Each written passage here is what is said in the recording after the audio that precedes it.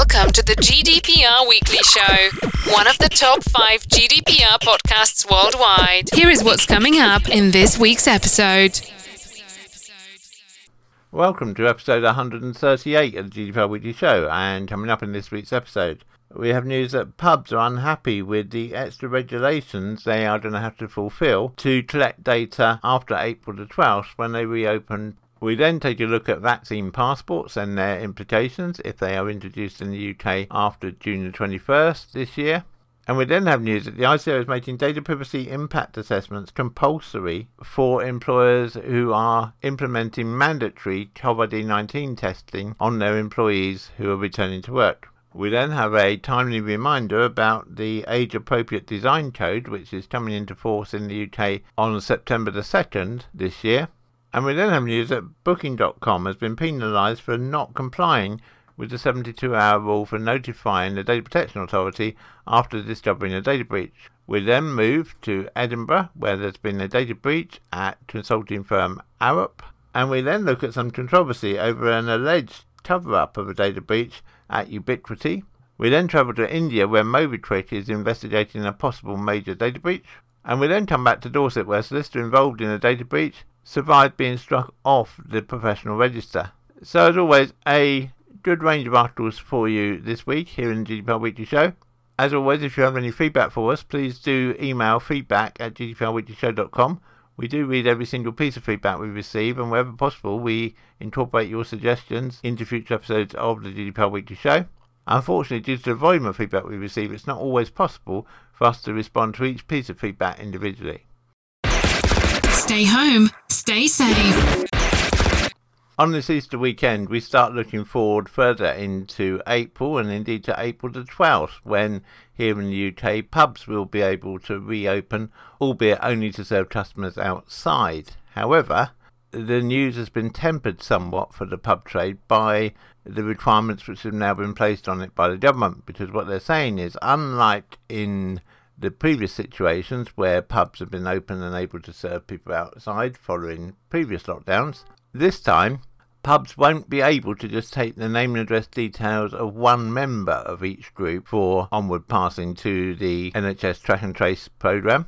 Instead, they're going to have to capture the name and address details of every person in the party. Now, if every person in the party's got a smartphone, then that's not too bad, because actually all that means is they've got to have the QR code displayed somewhere prominently, and people visiting the pub can just scan their QR code with their phone.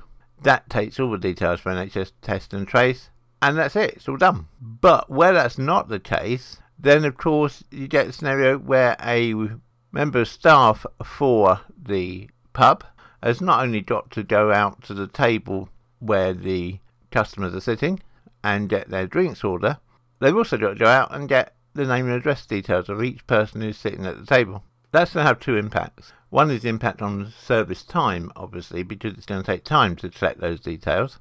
And pubs have been warned that there's a financial penalty if they have an outbreak of COVID on their premises and they haven't taken all the name and address details of everyone who's there. So the pubs are really quite obliged to do it. And then on top of that time penalty, there's also obviously the GDPR issue, because they're now holding personal data. That means that they now have to A, make sure they're registered with the ICO, but B, they need to keep that data securely for at least 14 days in case it's required by NHS Track and Trace. And then they've also got to have a document disposal policy, which is how they safely dispose of those names and addresses after 14 days, because they're then not allowed to keep them anymore.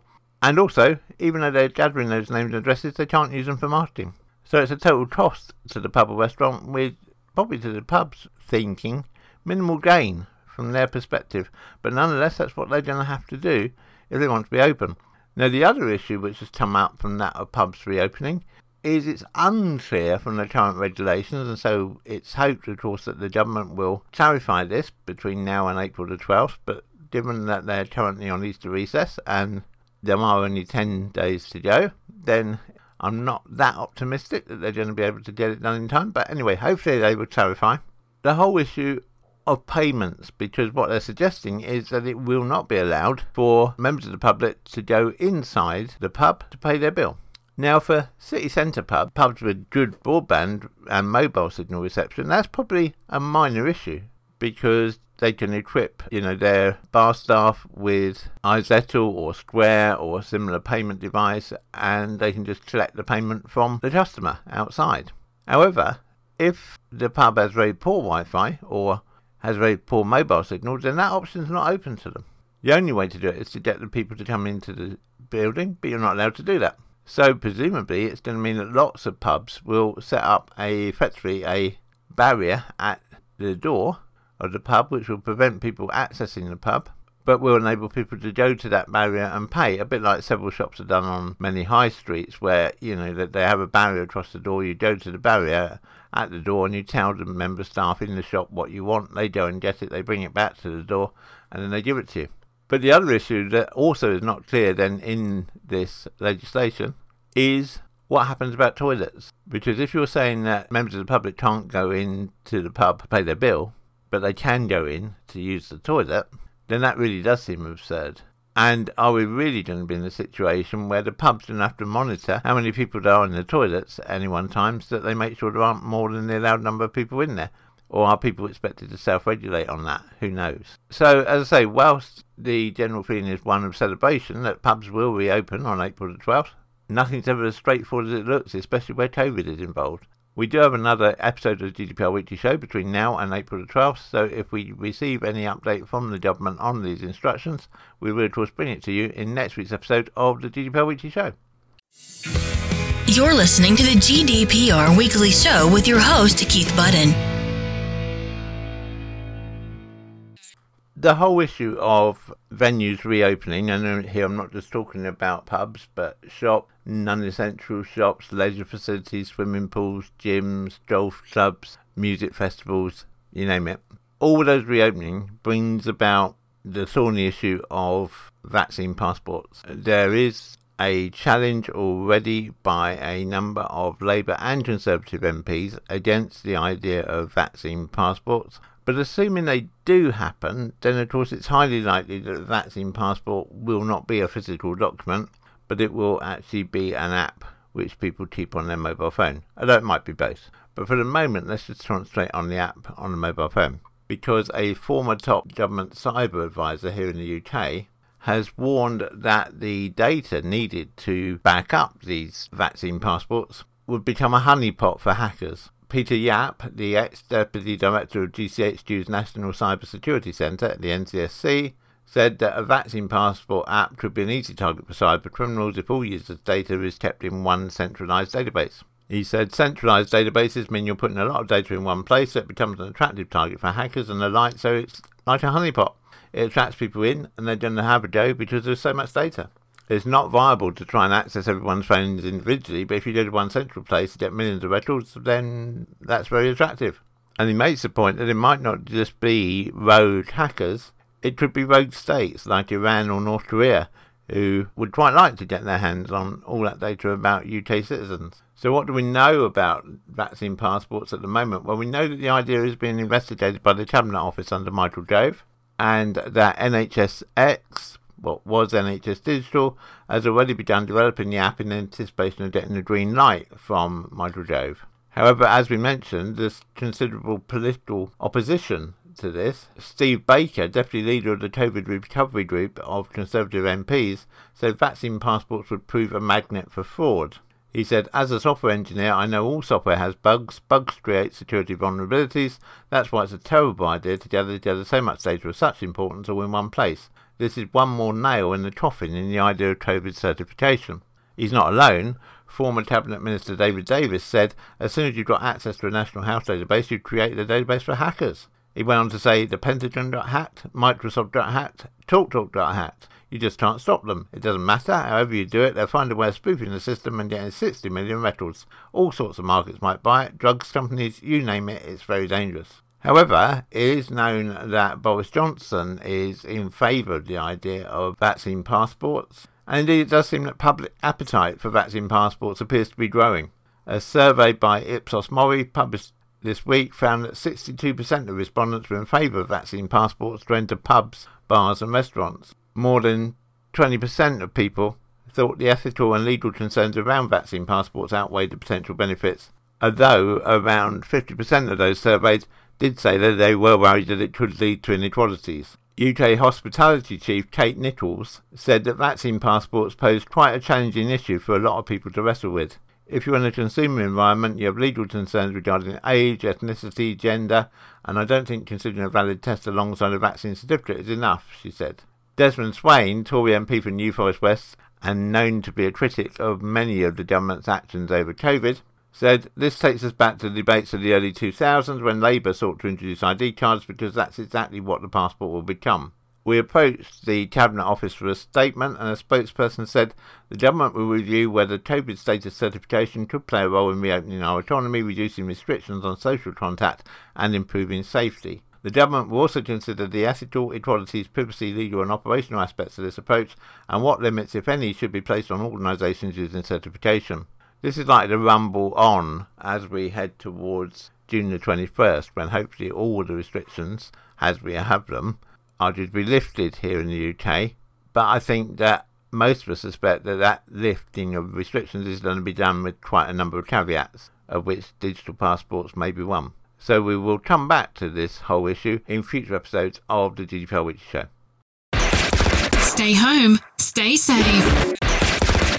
The other issue to come up again this week is the whole issue of whether employers can impose mandatory COVID-19 testing on their employees who are returning to work. We previously covered the whole issue of employee testing in depth back in episode 114 of the GDPR Weekly Show, so I'd recommend that you go back and listen to that episode if you're considering employee testing.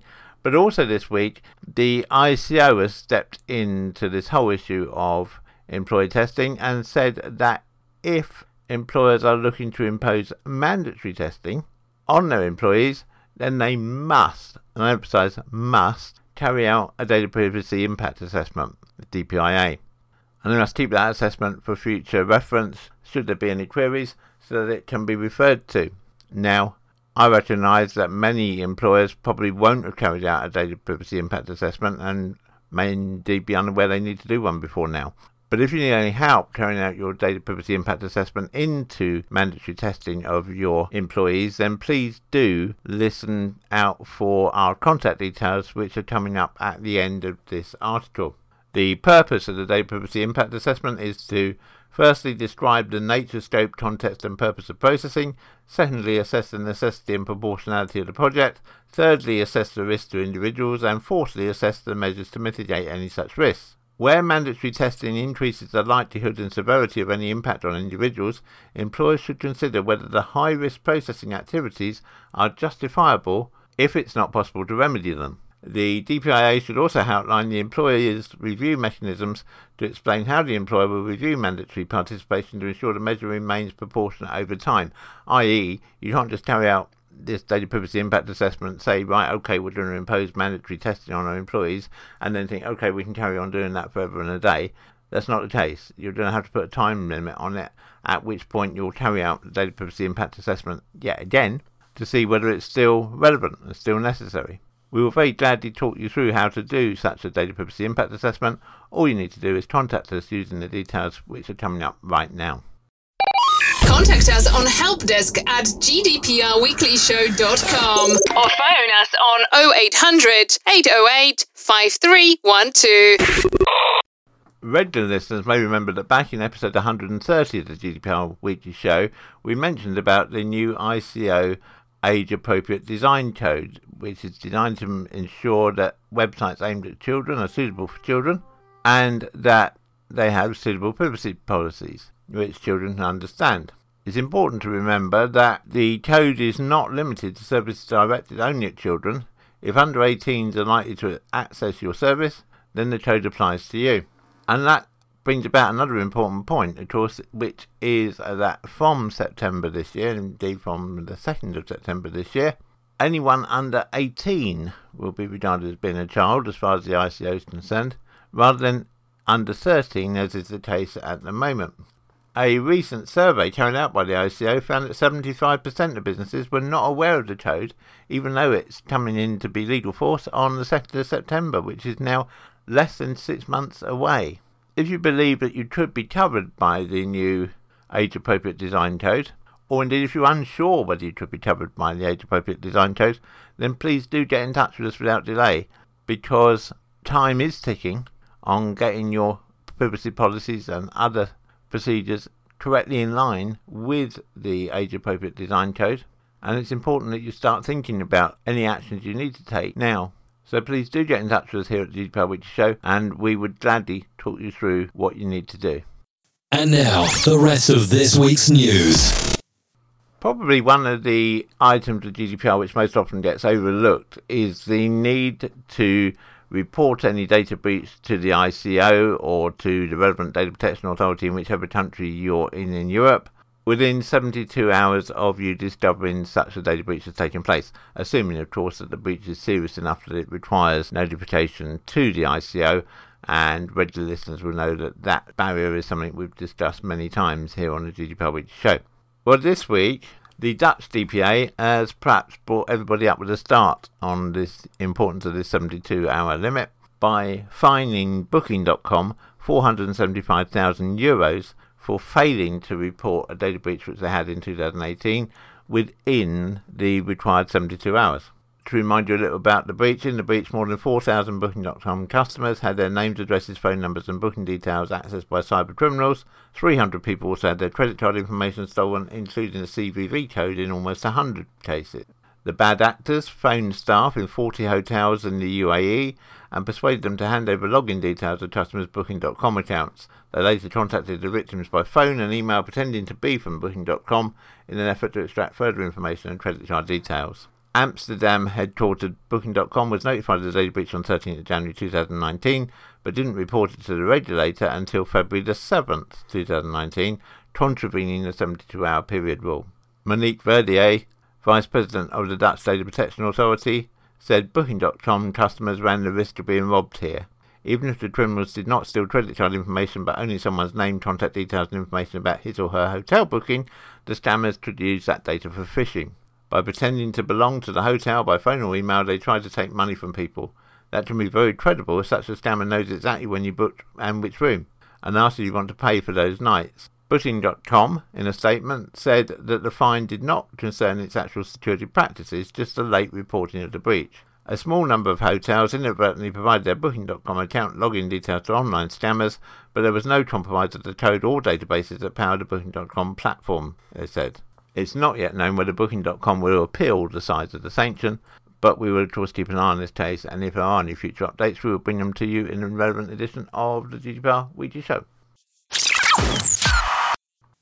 To Edinburgh now, and professional services firm Arup has told employees that its third-party payroll provider had suffered a cybersecurity incident on January the 12th. The payroll provider had been the victim of a ransomware attack, meaning files were copied and encrypted before being held to ransom in order to access the data. According to the Arup website, the site at South Queensferry is home to more than 150 planners, engineers, digital experts and technical advisors. It's understood that amongst the data compromised were first name, surname, bank account number, bank sort code, national insurance number, date of birth, gender and home address. In a statement, Arup said that anyone employed by them since November 2018 could have been affected. The Arup spokesperson said that the incident had been reported to the ICO and that law firm CEL Solicitors has received inquiries from Arup staff. If we receive any update from this, either from Arup or from the ICO, we will of course bring it to you in the next available episode of the GDPR Weekly Show. Contact us on helpdesk@gdprweeklyshow.com or phone us on 0800 808 5312. There are concerns around an alleged cover-up of a data breach at Ubiquiti, a producer of cloud-enabled Internet of Things devices, including routers and security cameras. On January the 11th, Ubiquiti disclosed unauthorized access to certain networks hosted by an unnamed third-party cloud provider. It encouraged users to change their passwords and deploy multi-factor authentication. In that original message, Ubiquiti claimed that they had no evidence of user data being exposed, but did not rule out the possibility.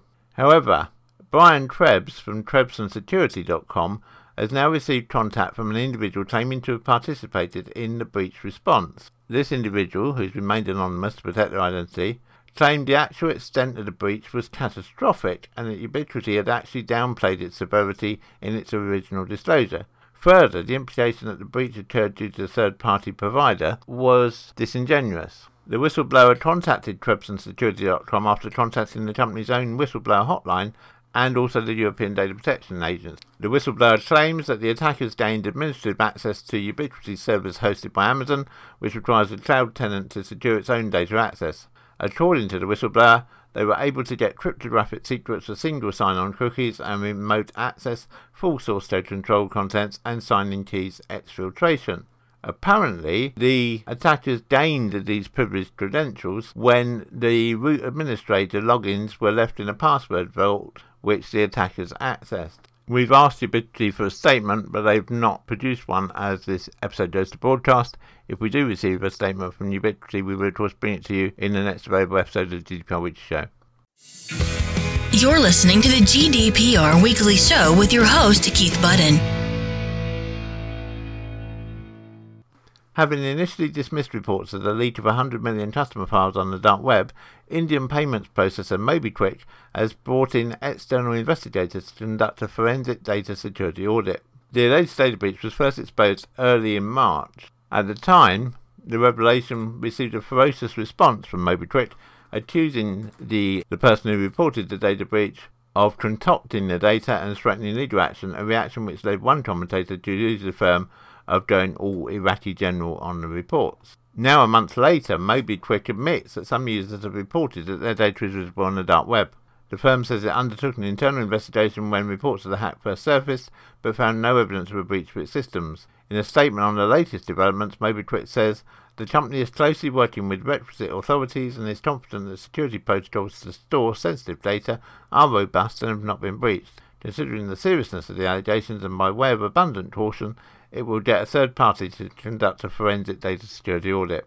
The firm believes that stolen data from other users may have been accessed from other third-party sites. It is entirely possible that any user could have uploaded her or his information on multiple platforms. Hence, it's incorrect to suggest that the data available on the dark web has access from MobiKwik or any identified source, the spokesman said. Want to ask GDPR questions live? Come and join our GDPR surgery on Clubhouse Thursday, 4 p.m. UK time.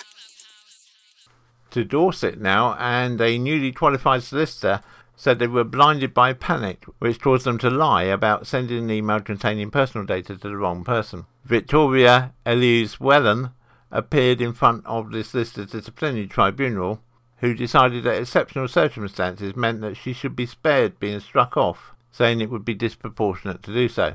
Whelan, who at the time was employed by Dutton Gregory LLP, prepared an email including attachments made up of a client's medical records, however sent the email to a person unconnected to the client's matter on January the 30th, 2019. The following morning, when the client queried the whereabouts of the email, Whelan, who had been qualified for just 4 months, replied, "It would appear that an email sent yesterday at 4 p.m. was blocked by a firewall due to the size of the attachment." An hour later, Whelan reported the breach to her firm, and on February the 1st, 2019, wrote an email to the firm which said, "I would like to apologise again if the course of action I took when discovering my own error was incorrectly previously explained. I was blinded by panic." In mitigation, the tribunal heard how Whelan was juggling an extremely heavy workload at the time and was the subject of a number of matters of a deeply personal, distressing nature. The misleading email was sent to the client when Whelan was hysterical and in a state of shock at having realised their error. In sending the misleading email, the respondent subjected in a fleeting moment of blind panic and madness at realising their error the previous day had only ever been to buy a short amount of time in order to discuss with her superiors how best to inform the claimant that his records had accidentally been sent to a third party, the tribunal heard. The respondent is utterly devastated by her serious error, for which she takes full responsibility and apologises sincerely and unreservedly. The tribunal suspended Whelan's practising licence for 6 months and ordered her to pay costs of £5,000 to the Solicitors Regulation Authority. The tribunal said her actions were a moment of madness from an inexperienced lawyer who had almost immediately realised the gravity of her error and taken full responsibility for it. She had not benefited from her actions, and the tribunal noted the personal difficulties with which she was struggling, which clearly significantly contributed to this serious error of judgment. The tribunal was satisfied that the circumstances taken together were exceptional and related directly to the dishonesty. The tribunal was therefore satisfied that it would be disproportionate to strike Ms. Whelan from the role in this case. Contact us on helpdesk@gdprweeklyshow.com or phone us on 0800 808 5312. The GDPR Weekly Show is an Insurity production. Until next time, bye-bye.